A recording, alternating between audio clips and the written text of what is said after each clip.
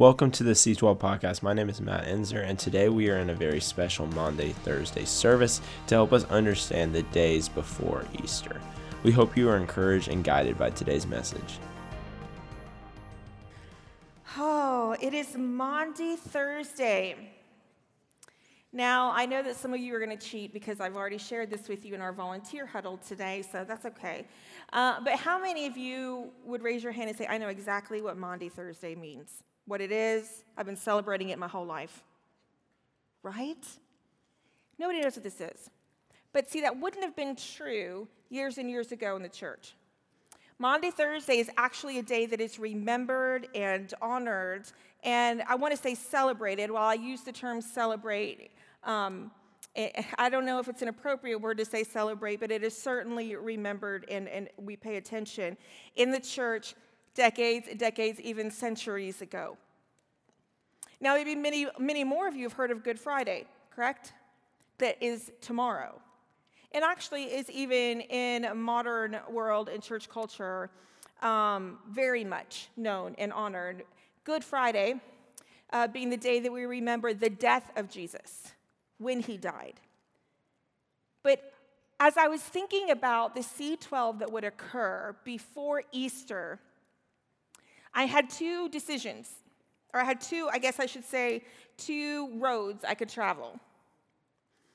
I could take the road of a C12, similar to what we do every week, one like last week. And y'all, if you were here last week, can I get an amen?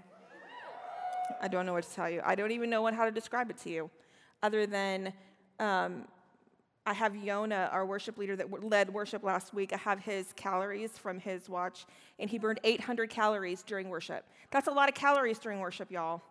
There was some stuff going on. So I thought, well, we could do that, which I think is probably what everyone's going to come in expecting. And even people visiting are going to come in having been told, that's what to expect. But there was something inside of me that I could not get away from. And there was a prompt of the Holy Spirit that I couldn't ignore. And I wanted to take you on a different journey.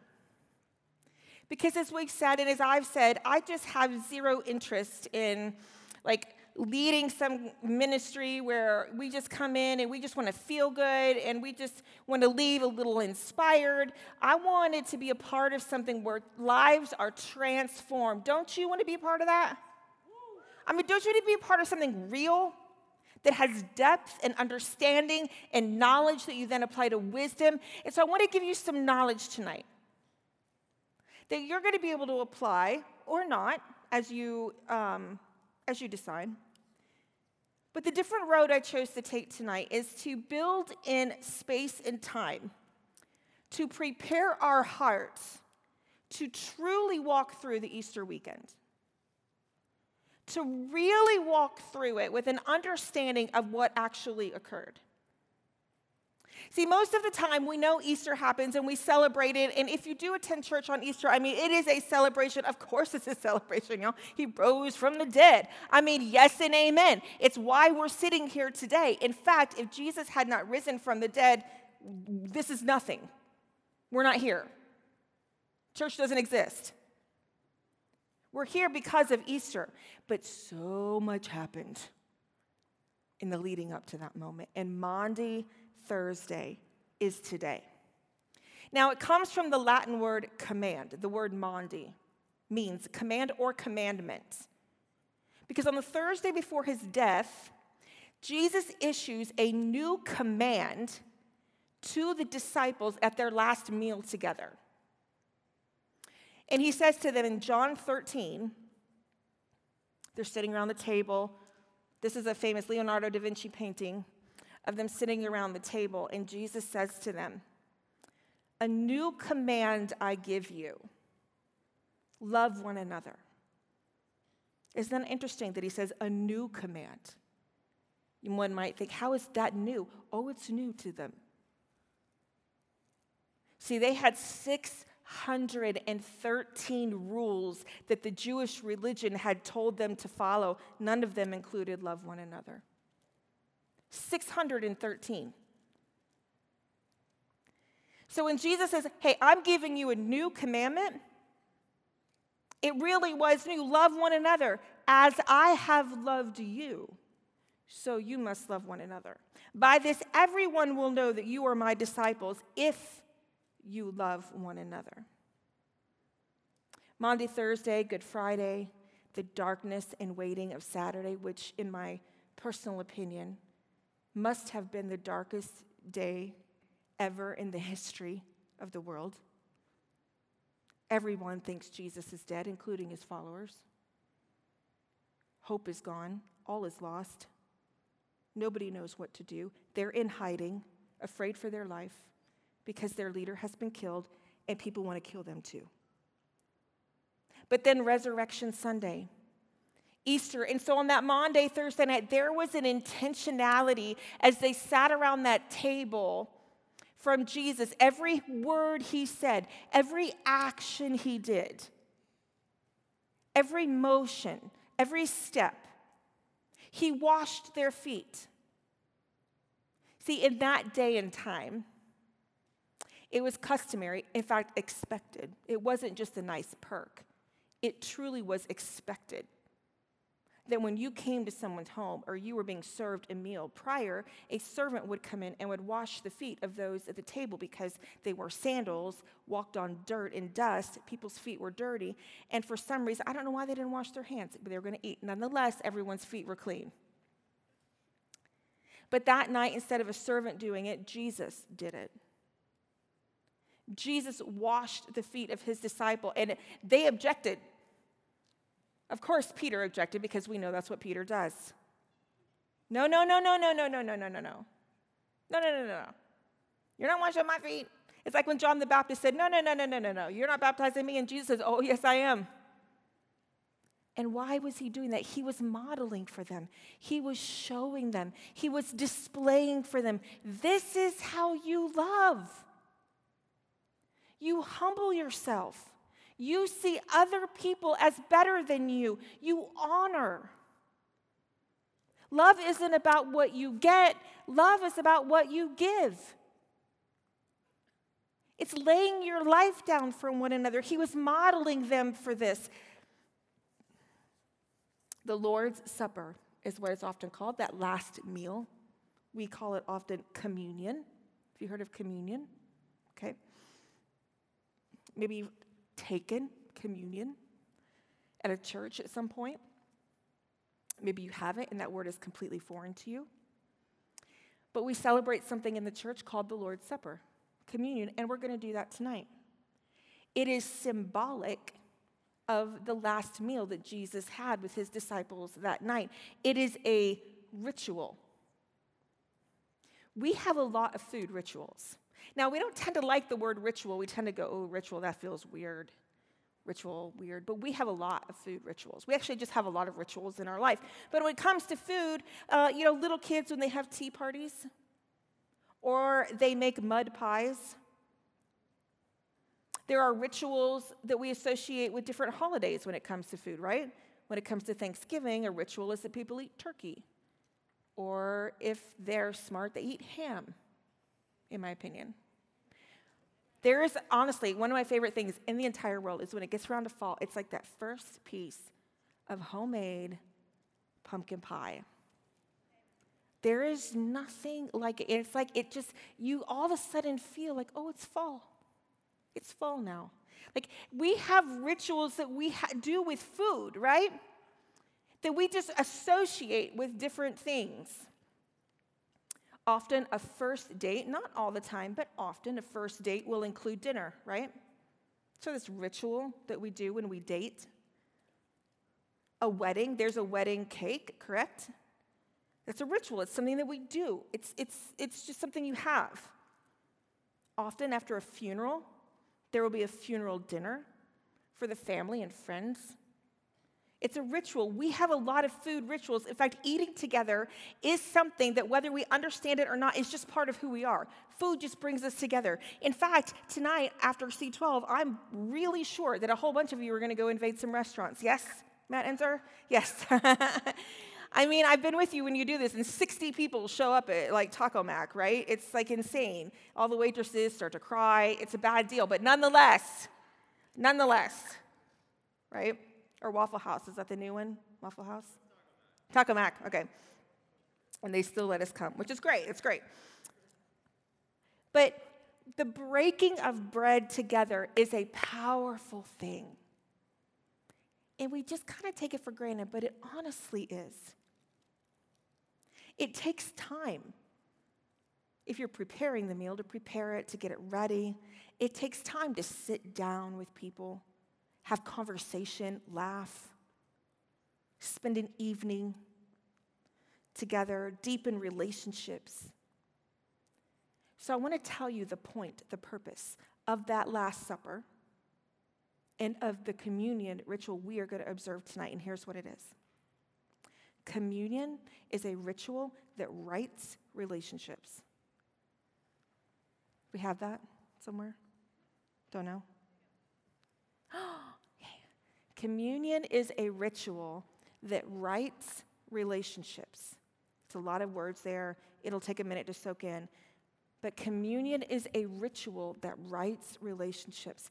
Now, to understand the real why behind communion and the Last Supper that Jesus had, pictured behind me with his disciples, we actually have to go to the first meal ever talked about in the Bible. So we're actually going to go all the way back to the garden, and I think that we actually have a picture of that as well, correct?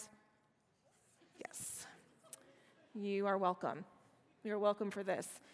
I texted Emily, and I was like, Emily, I need a picture of this and this. And she's like, I don't think you understand how hard it is to find a picture of Adam and Eve when they're not naked. So they actually were naked in the one she found, and we're in church, right? We got to keep it PG-ish. So leave this up for me. So God created man and woman and put them in the Garden of Eden, where every single one of their needs were met. Every single one. They literally walked and talked with God in the garden. They walked and talked with God literally so much that Genesis tells us Adam could recognize God's footsteps as he heard them in the grass of the garden. There was only one rule in the garden: don't eat from that tree that you see Eve actually serving an apple from. You can do anything you want, all the mountains, everything, just don't eat from that tree. Genesis chapter 3. We're going to start in verse 1. The serpent was the shrewdest of all the wild animals the Lord God had made. One day, he asked the woman, did God really say? If you have your paper Bible with you, you should circle those 4 words. Did God really say? Oh my goodness. So much inside of those 4 words. Did God really say, you must not eat the fruit from any of the trees in the garden? Eve says, of course we may eat from the trees in the garden. The woman replied, verse 3, it's only the fruit from the tree in the middle of the garden that we are not allowed to eat. God said, you must not eat it or even touch it. If you do, you will die. Verse 4, you won't die, the serpent replied to the woman.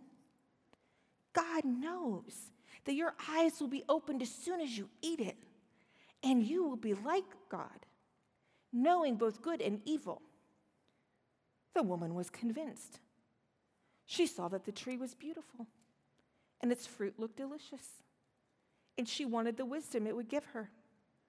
So she took some of the fruit, and she ate it. Then she gave some to her husband, who was with her, and he ate it too. At that moment, their eyes were opened, and they suddenly felt shame at their nakedness. So they sewed fig leaves together to cover themselves. See, the enemy will take a legitimate desire, like hunger, legitimate and offer you an illegitimate solution. He will take something that God put in you, made you to want, to desire, and then he will sidle up to you and offer you something that looks good, doesn't seem all that bad, makes you some promises. But it goes against God's word, and he makes you doubt that God actually wants good for you. Did God really say? I mean, Eve, did he? The enemy will come along and say, hey, no, you don't want this. You don't want to eat at this table. You want to eat at a better table. Here, come over here. I've got a better table for you. Here. Why don't you come sit down with me? No. You don't want that. You want to eat at my table. You want to hear from me all of the ways that you could satisfy that desire inside of you. All these sources you could have, yet God has made it clear. The devil will use your desires against you, hoping to leave you broken and dependent on something that can never satisfy you. See, before they ate, there was no shame, no sin, no separation. After they ate, there was shame and separation due to sin. Did you catch that? Before, no shame. After, full of shame. And all she did was eat the fruit. She ate a piece of fruit. At first glance, you think, what's the big deal? It's a piece of fruit. No. She doubted that what God said was true, that God would supply all her needs, that God would be her source of sustenance, that she would never be hungry again. She doubted all that. She said, you know what, God, what you're saying to me can't possibly be all there is. See, this guy over here, he says there's more. He says you are withholding from me. So because he says you're withholding from me and the fruit doesn't look all that bad, I'm going to take a bite. But the moment, shame. Because what shame does is it makes things clear real quick. I had a conversation with a young woman this week. And she came to me and she wanted to talk. And she began to confess to me that in her relationship with her boyfriend, she said, I have crossed some of the boundaries physically that I'd originally set up and said, here are my boundaries. Here's what I won't do in this relationship. Here's why. And she said, but I've gotten into this relationship and it just, like it would start kissing and then it would move to this and then it would move to this. She was like, and I was ever, I'd said, well, I wasn't going to do this, but then ended up doing that. And I kept thinking like, well, really, how bad is it? How bad could this be? And I said, well, you tell me. How do you feel? She goes, I feel really dirty. I feel really dirty, Heather.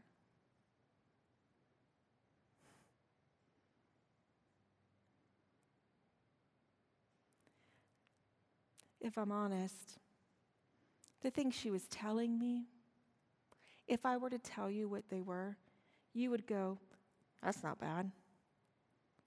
What? That's hardly anything. But she'd made some decisions. And she felt like God had asked her to have certain boundaries.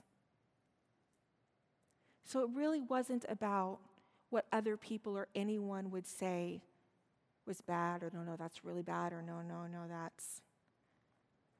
It was just more than what she knew God had asked of her. She goes, I just feel really dirty.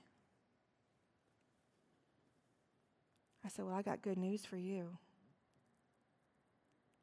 We walked through what it means to have grace from Jesus. And that she's not dirty. and that she's not tainted. And you can back the bus up. It's possible. But see, she did that because in a moment, she believed the lie of the enemy that went, you know what, maybe what you're saying to me isn't really what's best for me. Maybe I'd enjoy this more. Maybe the serpent's right. Maybe I would like this more. And then covered in shame. Feeding from the wrong source always results in shame and separation, no matter what it is. When God has said this to you, any deviation from this results in you feeling distant and full of shame. Well, I know that God wants me to do this or not to do this or to engage this or to not engage this. And anytime you don't walk 100% of the way with Him and you take a bite, and then we get surprised at how distant and separate we feel, because really, is it all that bad? Well, whenever you get into deciding what level of sin your particular sin lands in, you're in a dangerous place. Sin is sin. Feeding from the wrong source, again, always results in separation. So why did God let them make this choice? I've often wondered, really, Lord? Because, if you say to someone, you can have anything you want, but that, what do we want? That. So why on earth would He even give them a choice? Why doesn't He just, make it so they can have whatever they want? Or why doesn't He actually detail what will happen if they eat it?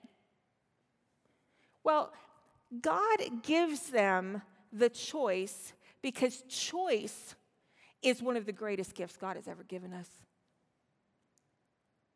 There's a quote by C.S. Lewis, one of the greatest thinkers, theologians ever to have lived. But if you don't know that, you might know he also wrote the Chronicles of Narnia, the movies. He didn't write the movies, but he wrote the books that led to the movies.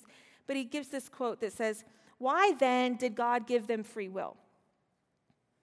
Because free will, though it makes evil possible, which is true, people can choose evil, is also the only thing that makes possible love or goodness or joy worth having. Because is love really love if you don't choose it? Can you force love?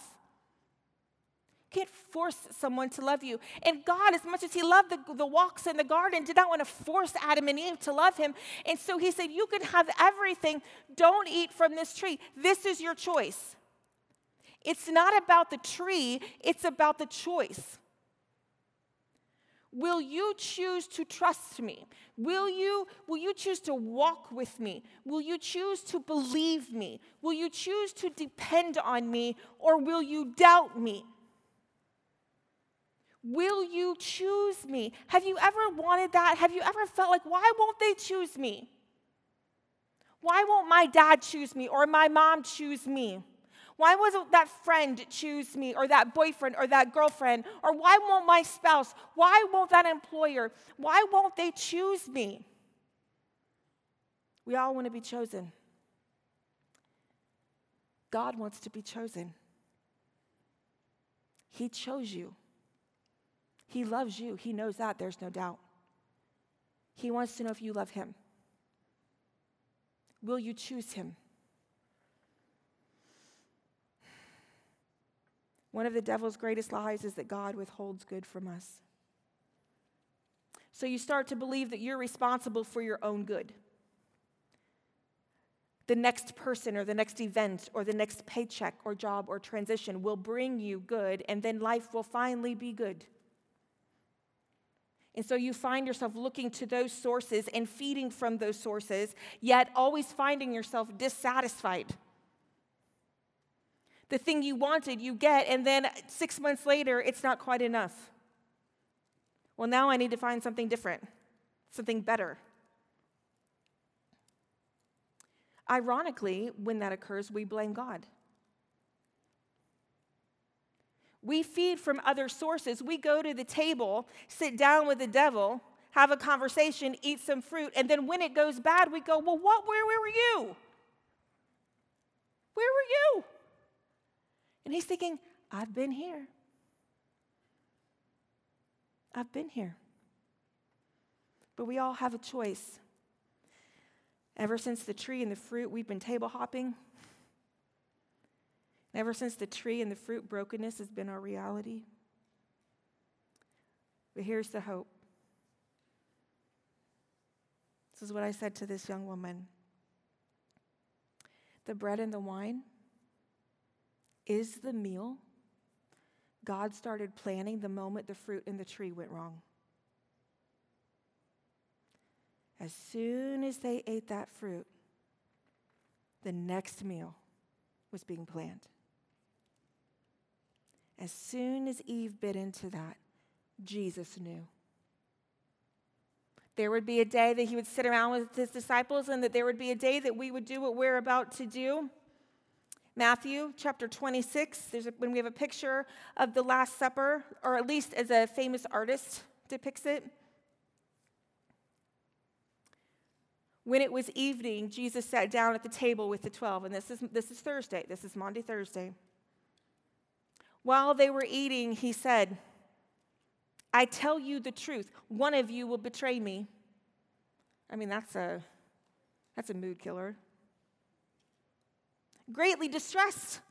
And I love this painting because I think you kind of get the idea that they're all like in these hushed conversations. Like Jesus just said, somebody's going to betray me, and they all start going, wait, who? Is it you? Well, it's not me. Is it you? Is it him? I'll bet it's him. I mean, they all start to have these conversations. Who is he talking about?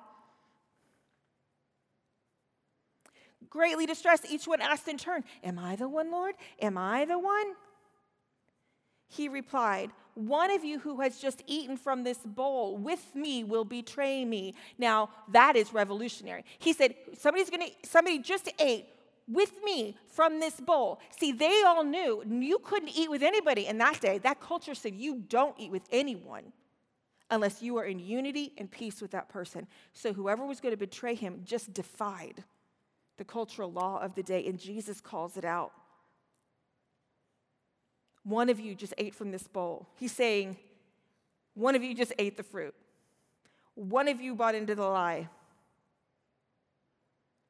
He's saying, you will forget me. The fear will take over. He knew you're going to forget that I calmed the seas. You're going to forget that I raised Lazarus from the dead. You're going to forget that I fed 50,000 people with like a Long John Silver's meal. You're going to forget all of these things, and you're going to forget them so quickly. You are going to betray me. Verse 24, he keeps going, right? For the Son of Man must die, as the scriptures declared long ago, but how terrible it will be for the one who betrays him. How terrible it will be. Listen to this.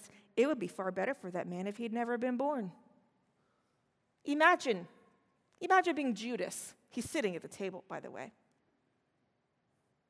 He's already done the deed. And Jesus says, it would be better for him to never have been born. Judas, the one who would betray him, also asked, Rabbi, am I the one? That's some bold. That's bold, y'all. Jesus told him, you've said it. Jesus does not play, y'all. He does not play. You didn't even know that was in the Bible, did you? Your level for Jesus just ratcheted up like a whole nother level, didn't it? You're like, yeah, buddy. As they were eating, Jesus took some bread and blessed it. Then he broke it in pieces and gave it to the disciples, saying, take this and eat it, for this is my body. And he took a cup of wine and gave thanks to God for it. He gave it to them and said, each of you drink from it, for this is my blood, which confirms the covenant between God and his people. It is poured out as a sacrifice to forgive the sins of many. Now, Jesus was not saying that the bread literally turned into his body and that the wine literally turned into blood. There are some places and teachings that actually teach that. It's called transubstantiation. It's not true. It was symbolic. of his body and his blood being broken for those whom he loved. Really, for every man and woman. A little fun fact for you, a little trivia. One of the accusations they used to make against the early Christians of that day were that they were cannibals. John, Peter, they're cannibals. Because they would talk about the body and blood of Jesus. And that they were going to go have the Lord's Supper together and remember and intake and eat the body and blood of Jesus. And so they were accused of being cannibals. The miracle is not that the bread and wine are transformed. The miracle is that we are transformed. And when we partake in this ritual, we remember that. In fact, that night Jesus said, remember. In fact, if you go into some really, really traditional churches, often there will be a table up, like on the stage, and it just sits there all the time. And when I was growing up in this very, very traditional church, carved into that table were the words, "Do this in remembrance of me." Every time you eat and drink, Jesus would say to them, you remember me every time. Now, why was he saying that? This is the pivot point. This is where the whole meal shifts. Why does he say, every time you eat and drink, remember me? Because this was the symbol of the new thing Jesus came to do. It was a symbol of the blood of Christ atoning for our sin, a symbol of the blood of Christ covering our shame, of the broken body of Christ, making the unholy holy, no more separation, the broken now binded. Okay, y'all, this is in my notes. So this is where, this is like the stuff. This is the stuff. Listen.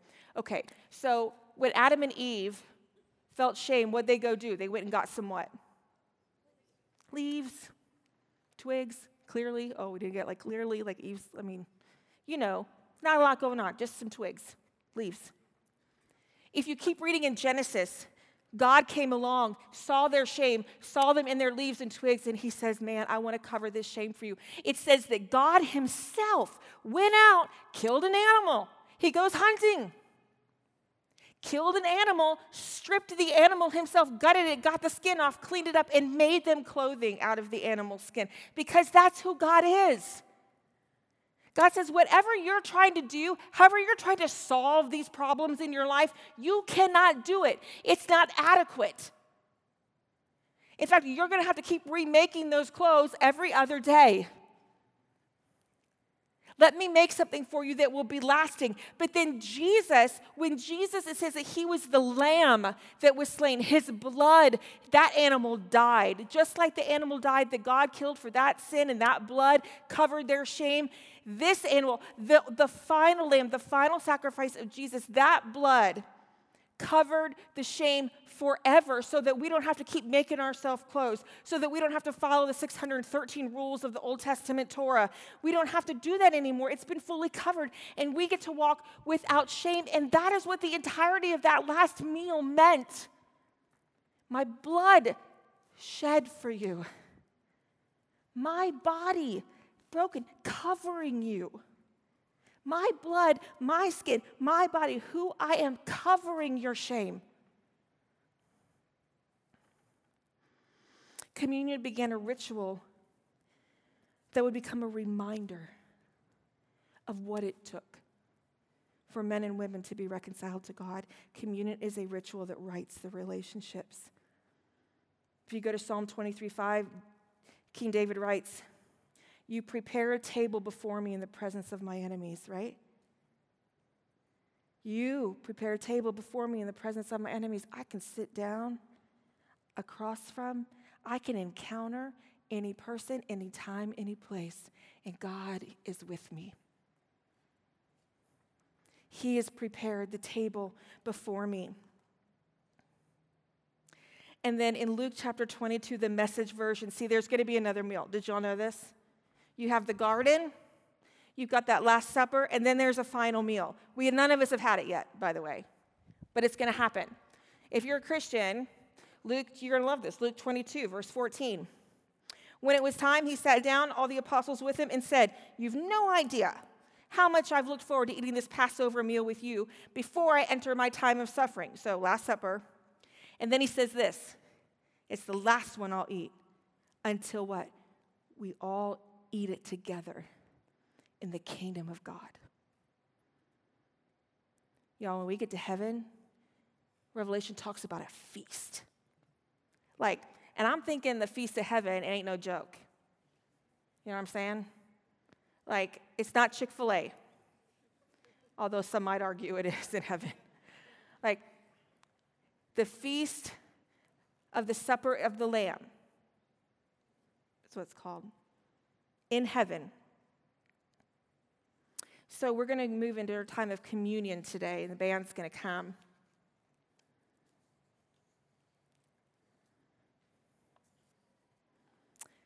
See, the external need to eat is not our only need.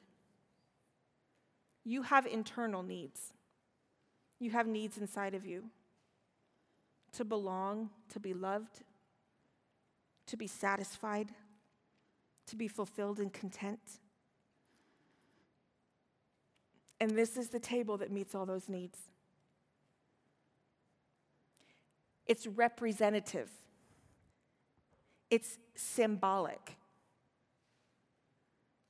It's not something we do just because everybody else does it. No.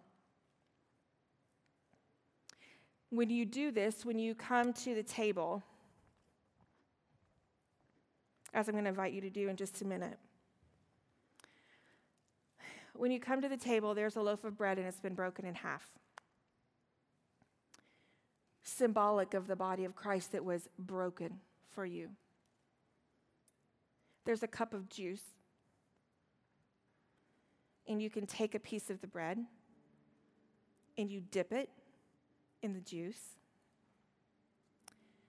If you're not comfortable with that, there's little cups with some bread in them and some juice that you can take if you're just not quite comfortable yet, taking open bread or juice.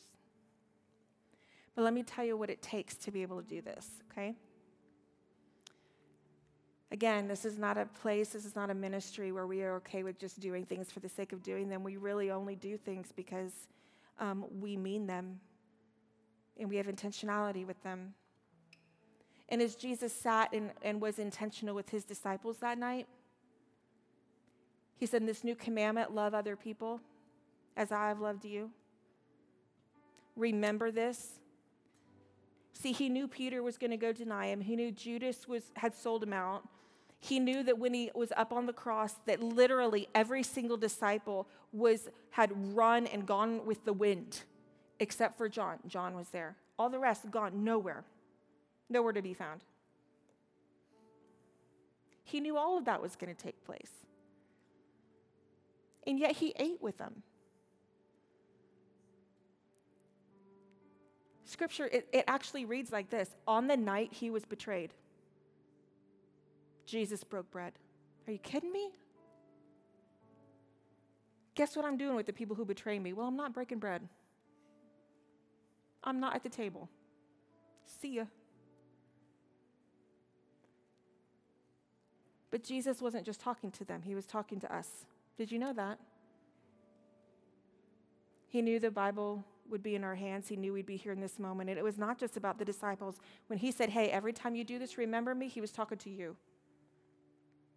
He was saying to you, I know you're going to eat the fruit. And I know you're going to try and cover yourself up with all kinds of things. And I just want you to know that I forgive you ahead of time. I forgive you in the meantime, and I forgive you after. All he asks is that we choose him. That we choose him. And so, band's going to play, and I'm going to pray. And when I'm done praying, I'm going to invite you to, there's a table there, and there's a table here. I'm going to invite you when you're ready. There's not going to be like this big strategy as to how we do it. Whenever you're ready, you can get up out of your seat. You can make your way to one of the two tables. Take the bread, dip it in the juice, or take the other disposable cup. The Bible doesn't really give any requirement for taking this other than you are a follower of Jesus and that you are choosing to make your relationship right with Jesus. Communion is a ritual that rights relationships. You don't have to do it tonight. You don't have to do it. And guess what? Nobody would think a stinking thing. In fact, if you're like, I know I can't do it tonight. I know I can't do it because I have this relationship in my life and it's not right. Or I have this conflict in my life and I need to go make it right. Or I know that I have work to do with the Lord and I can't do it. That's okay. You know what? You could come and take one of these and just take it with you. And after you make the relationship right, after you do what you need to do in the quietness of your space and your place, you can take communion, you and the Lord on your own. You might decide that tonight's the night you want to give your life to Jesus, and this is your first act as a follower of Jesus. Yeah, that's awesome. You might come and get this, and then you might just take it to another place in the room, and you might sit with the Lord and go, Lord, I got to make some things right with you, and then you do it, and then you eat it. This is what you do. This is what we do. We're in a relationship. So, Lord, I pray in this moment, Jesus, I pray that this would not be just some empty ritual, but this would be a ritual that is a marking moment for all of us, that we remember that night. We remember that Maundy Thursday night that you sat with your friends knowing exactly what was about to occur. In fact, you were so grieved over what was about to occur. We read that you actually cried tears and blood poured out of your pores. You were in such agony in the Garden of Gethsemane, so overcome with grief. Lord, I pray as we take communion together, Lord, that there would be relationships in this room that are made right. There would be things that need to be cleared up between you and them that are cleared up. Sins confessed, forgiveness received, relationship restored. We give you these moments. In your name, amen. Thank you for listening to the C12 podcast today. I hope this helped you gain a new appreciation for what Easter means to us as Christians. And we went into a time of communion after this podcast finished. And so definitely recommend taking some time to take communion and reflect on what God has done for you and make things right with him as well. Next week, we will have a guest speaker. His name is Yona. He actually leads us in worship at C12 a lot, and he is a part of our worship team at 12 Stone. And he will be speaking on what it means to be disciples of Christ. If you were encouraged and guided by today's message, please subscribe and rate us on Apple Podcasts. If you'd like to learn more about College at 12 Stone, give us a follow on Instagram at C12 Stone. Hope to have you join us next week.